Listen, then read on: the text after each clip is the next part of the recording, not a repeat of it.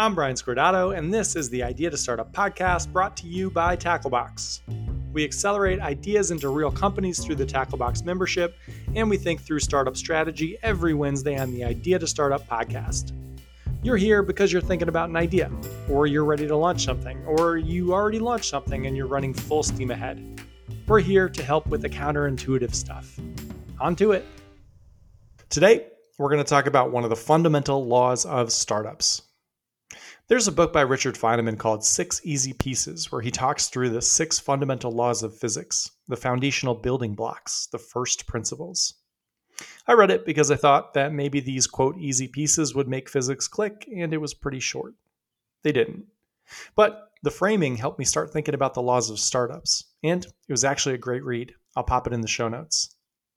I've been toying around with these potential laws, but the exercise I did to start surfacing them made the first law we talk about obvious. The exercise to find the laws was, as usual, rivers and dams.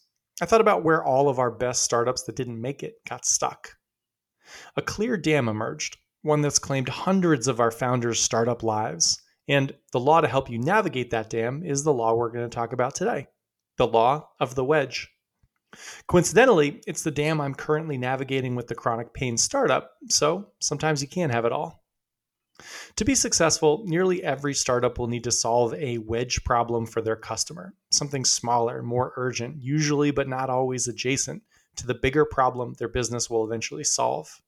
Something with less friction and clearer immediate upside, something with a shorter feedback loop. Solving this problem will build trust, and afterwards, the customer will give you some slack, the time, space, and most importantly, input you'll need to solve that bigger problem, the one you had in mind when you started this whole thing. The wedge will bring your early customers onto your side of the table. They'll try your duct tape and bubblegum beta product, and they'll tell you how it went and brainstorm with you on how it could go better. They'll introduce you to other customers and let you write a white paper on them. When your product breaks, I'll help you fix it. The startups that succeed are the ones that are able to turn their first customers into partners. I've seen it. And the way that they do it is usually by starting with a wedge. But wedges themselves are hard. Founders are incredulous when I suggest this to them. You mean I need to find a different important problem this customer hasn't solved yet and solve it for them just so that I have the right to solve the other bigger problem? Or, as one founder once asked me, so I just need to hit the lotto twice, huh? Wedges are a mental game. How far from your core product should you go to find a wedge? What's strategic and what's sapping your precious time? If you're going to sell smoothies out of a food truck, should you first help people find parking in the city to build trust? Is that too far away from smoothies? Should you start a newsletter to help people find healthy local food to become a trusted voice in the space? Does that really solve a problem? Would that just be a different full-time job? Does it get you closer to the smoothies if you're successful? Luckily, we've got a framework to help you find great wedges and execute on them. That is what today's episode is all about. And we're going to start with a story. Maybe 2 months ago, someone applied to Tacklebox with a fascinating idea around circadian rhythms. When we hopped on a call, she jumped right in. I love these types of founders. She couldn't have had less interest in talking about how the weather in Connecticut was. Perfect. Everyone has heard about circadian rhythms, she began. But most people don't actually understand how important they are. Not like we do, at least, she said. I nodded vigorously. I couldn't believe I was being lumped into the we that knew anything about circadian rhythms. But little man had been up crying the whole night before, so I was happy to take the win as long as there were no follow-up questions. You do know about the types of circadian rhythms, right? Damn it. No, actually I don't. Explain them to me. So, circadian rhythms are physical, mental, and behavioral changes that follow a 24-hour cycle. Our biological clocks, our internal timing device, regulates these rhythms. And not everyone's circadian rhythms are the same. Some people's biological cycles are more receptive to waking up early and going to bed early. Others do best if they can sleep late. Circadian rhythms influence all sorts of stuff. Things like when your body releases hormones, eating and hunger habits, and how well you digest food, body temperature, and by far most importantly, sleep. Cool, I said, and it was. Go on. I felt like there was a big problem coming. The big problem, she said, nailed it, is when our routines don't match our biological cycles. So, if your internal clock is giving you a schedule and you ignore it, it's basically like giving yourself perma jet lag. If you're awake but your body wants to be asleep, you'll release stress hormones or hunger hormones or pump extra sugar into your blood and raise your blood pressure to compensate. Just like jet lag, this isn't that big of a deal in the short term. But in the long term, if you consistently ignore your internal clock, your body will normalize the compensation behaviors, which is bad. You'll get to an equilibrium of that perma jet lag. And if that lasts for months or years, it leads directly to cardiovascular diseases, mental illness, diabetes, weight gain, and other metabolic disorders. It is estimated that more than half the population in industrialized societies have out of whack circadian rhythms. The damage and the cost of it is almost incalculable. So, she continued, I want to build a startup to help people find and obey their circadian rhythm, to identify when they should sleep and when they should be awake, and to do that. It's negligence that we don't do this already. A simple example. There are all sorts of studies with teens and preteens that show their rhythms are skewed towards going to bed late and waking up late. Yet we wake them up at 6 a.m. for school. Schools that start at 9 a.m. or later have statistically lower instances of depression and even suicide. Ignoring circadian rhythms is a disaster. So much needs to change. But, she continued, I can't get anyone excited. As soon as I tell them they'll need to fundamentally change their schedule after we figure out their rhythm, they lose interest. I feel like I've got the answer to so many problems and nobody cares. Indeed. Today, we're going to talk about wedges, about getting momentum on a complicated problem with a long feedback loop, about buying yourself the time and attention you'll need to solve the hard things. Wedges are about turning overwhelming problems into whelming ones. I checked. It's a word. So let's figure out how to find you a wedge. After a word from Build. This episode of Idea to Start a Podcast is brought to you by our good friends at Build. That's BYLDD.com. They're a development agency that helps early stage startups build and launch scalable, revenue generating software businesses. Development from non-technical founders and teams without a tech person on them is the massive elephant in the room that just sits there judging you while you run all of your customer work and intent tests. And once you've validated your idea and you know that customers want what you've decided to build, you've got to figure out how to build it. That's where things get sticky. You probably don't have $100K to throw at a huge creative agency, and even if you did, for your first product, you probably shouldn't. You might roll the dice on Upwork and it might work, but you'll need to project manage the whole thing. The cost will be a black box, and I cannot stress enough the might in that first sentence. For $10K and roughly a month of work, Build will get your validated product up and out. We've advertised Build a few times, and the one question we've been asked is, can companies that work with them end up growing big? The answer is absolutely. They've worked with companies that have gone on to Y Combinator and raised money at 10-figure valuations. Build is the way to get your first product built, and that product can lay the infrastructure and the foundation for any size company. Head to build.com to talk to Ayush, that's BYLDD.com, and tell him you heard about it through Idea to Startup. Back to it. The anatomy of a wedge. The hardest part of starting a business is building trust with strangers, also known as your first customers. Trust is an ambiguous thing, and ambiguous things are hard to attack. So at Tacklebox, we make trust a bit more concrete. We think about it as a transaction in a very specific moment. There are things that build trust on the founder side and things that require trust on the customer side, and we take account of those things, give them values, and measure. Back to circadian rhythms. When I asked the founder about the customers she was starting with, she said she tried to start with the most urgent problem, high school students. Specifically, she was pitching healthcare companies to get them to subsidize tracking bands for high school students to wear. There are already devices on the market that can help identify circadian rhythms. She just needed someone to help her get them in the hands of students. But this went nowhere. It was clear this customer was too risk averse and would only consider it once lots of other companies had been successful with it. Also, they'd said, what if it says students shouldn't wake up until 9? Do we just have to change our whole schedule? When the founder had replied, yes, the call had ended. So she went to tech companies, specifically companies that let their employees work from home on their own hours already. Why not let your employees work when it's best for them to work? This aligned with their ethos, right? It was pretty close to people on their way getting a nice coffee. But again, the trust equation was lopsided. Potential customers said things like, but what if we have meetings they need to attend, and how will we even know if it works? There was too much cognitive overhead and not enough urgency. All drag, zero thrust. It was unclear where the program fit. Was it an employee perk? Would it help with hiring? Would it genuinely improve performance? Further, measurement was tricky. How would they know if this was the thing that had worked? How would they know if it wasn't better management or any of the other 100 initiatives that were meant to improve productivity and general employee happiness? Companies were interested peripherally, but not ready to work deeply together just yet. Ambiguity around value or metrics or category are absolute killers. Your customer's default state is always to not work with you, and this makes it easy for them to stay there. This scenario, where there's interest but not enough trust to move forward, is where you need a wedge.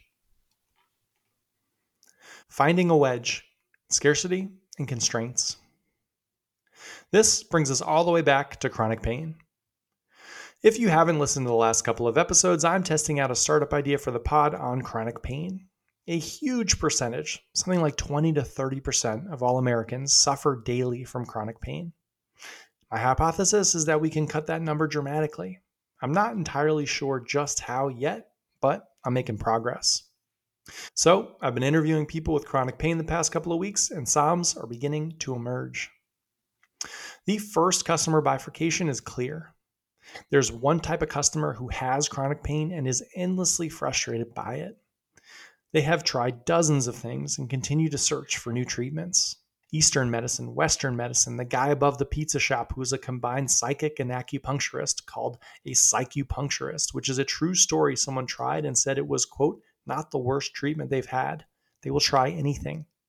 They pay out of pocket or they pay through insurance. They just don't want to live with this. The customer on the other side of the bifurcation is just as frustrated, but far less motivated. They don't try new things and they haven't for years. I can't help them, not yet, at least. Every time I realize I'm speaking with someone like that during an interview, I politely take their info and tell them I'll reach out when I've got a product.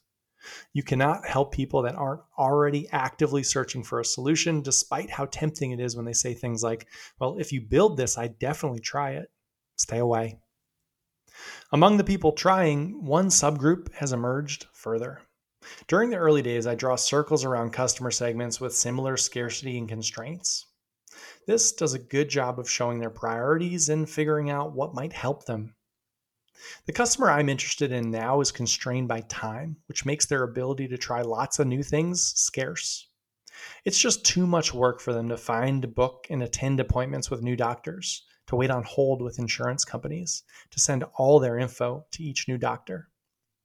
In the interviews, one thing kept jumping out. People saying things like, I wish I had a consultant to take me through all of this, or I wish I had an assistant who would book and track everything. Most of these customers have fairly common types of chronic pain. Back pain from an injury, sciatica pain, neck pain. Usually it presents itself as a headache, and it usually gets worse as the day goes on. Also, this customer sits at a desk all day, every day. They're active outside of work and they end up going to the gym most days, and they hope that this combats the toll of sitting at the desk. My mind has visions of a bigger, longer-term product that is something like a shared executive assistant. Maybe someone I hire that handles 25 or 30 people with chronic pain at a time and books and manages their appointments and their schedules. Maybe the patients communicate over voice note, describing how they feel each morning as they walk to work so that the data starts to accumulate and the new treatments can be tracked. Maybe we end up with a huge database tracking the effectiveness of all of the different treatments that our patients have tried. That data set could be fed into an AI. Maybe. But to start, that would require an enormous amount of trust that I won't be able to get from scratch. Also, I'm not ready to build that. I'm not close enough to the customer. I don't know how they live. I don't even know if they'd want it. So I need customers bought in, helping me build and iterate. I need trust. I need a wedge, something with a quick feedback loop, with clear value, something shareable that'll build trust and get me closer to customers. Last week, I came up with one. I'd had a conversation with a physical therapist who's spent the last 10 years treating people with chronic back pain. I asked him what the lowest hanging fruit was. What was the smallest thing he'd done with patients that created the biggest result? He answered in a millisecond. Oh, easily. Flexion versus extension of the back. No question. Go on, I said. Well, people sit at their desks all day on a computer, usually on laptops, sometimes with monitors never in the proper alignment. They're always pulled forward with their backs arched over in flexion. This pattern tightens the muscles. Their shoulders are hunched, their back, even their hands and fingers. Everything is pulled by an invisible string to the keyboard. Then they leave their desk and they grab a phone, and the same thing happens. Worst of all, when they do go to the gym, they do push ups and bench press and other things that just keep pounding on that flexion posture. It's ridiculous. No matter how much work we do straightening them out, if you spend 12 to 15 hours a day curled up in a ball, you got no shot. So, he said, by far the best thing I can do is give them a desk program. First, I ask about their desk setup and I make suggestions about mouse and keyboard, monitor, and a standing desk and treadmill mat. Then I teach them how to mark certain times of the day in their calendar for standing and walking versus sitting. Finally, I give them 15 or so extension exercises and a set of bands to do them with. These people set a timer, and every hour they ideally spend like literally 120 seconds pulling on the bands and opening up their chests. Even if they only do it twice a day, it still has a huge impact. The setup is a miracle for chronic pain. Oftentimes, it's the missing piece. When customers don't do it, they don't get better. When they do, they do. Sounds like a wedge to me. It ticks a lot of our boxes. It's got a quick feedback loop, immediate problem, clear value, no cognitive overhead, clear status level leap, and maybe most of all, it's easily shareable. If this works, each time the customer hops on a Zoom from a treadmill desk, they're going to be compelled to tell the story of how they got it. There's definitely a challenge around the promise, exactly how much better it'll get you. But cognitively, it makes enough sense that people might go for it, even with a vaguer outcome statement. And most importantly, this came up over and over in interviews. People were in pain at their desks. They knew there was a way to make them more ergonomic, but they hadn't figured out how. They considered or bought standing desks or treadmill desks, but something hadn't worked. The problem was urgent and it was painful. So I pushed an email out to the people I'd spoken with about chronic pain. I offered a Zoom consultation to make their workspace more ergonomic and a set of exercises to balance out all the flexion with some extension during the day. The cost was $150 and any affiliate fees that we made from the additional purchases. We're paying the physical therapist a piece of that to run the Zoom call, though he said he would do it for free. This is an inbound client funnel for him. I also pushed an ad live with this, and I tried a couple of product placements on a few podcasts. We'll see how it goes. As with anything, the key is getting some tests out there and iterating on them. I'll see if this wedge creates enough trust to convert people, if it leads to a willingness to move into deeper services. I have 3 other wedge ideas I'm putting out there as well, 2 around scheduling, 1 around community. We'll see. The end of the wedge. Ethnographic, as always. We'll end with our circadian rhythm startup. After a few weeks of beating her head against the wall with tech companies, she got one team lead at a pretty big company to let her come into their shared office space and shadow him for the day. I think this was more to get her off his back than anything, and it was the type of thing I'll mention in the pod, but 99% of people would never actually do, and it works. She worked beside him for the day, mostly doing her own stuff, but occasionally looking up and asking what he was working on. At one point, he was huffing. "What's going on?" she asked. "Well, it actually kind of maybe has something to do with you.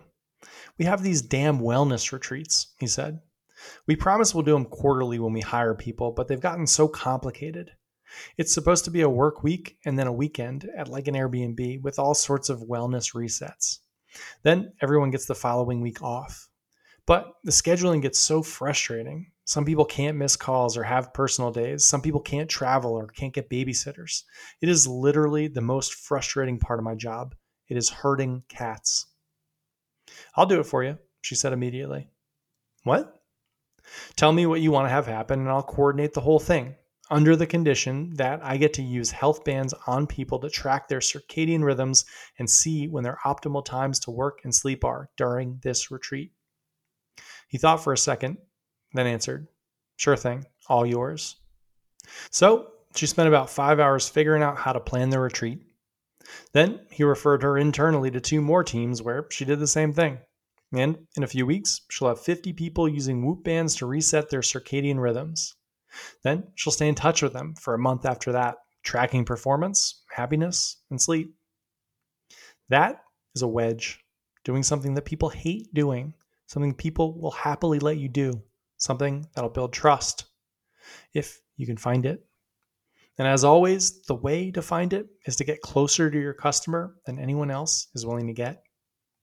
And now I'm off to the psychupuncturist above the pizza shop. I'm too intrigued not to go. I mean, come on, psychupuncturist. This was the Idea to Start a Podcast brought to you by Tacklebox. If you've got an idea and a full-time job, come work with us. Apply at gettacklebox.com and we'll get back to you in 72 hours. Have a great week.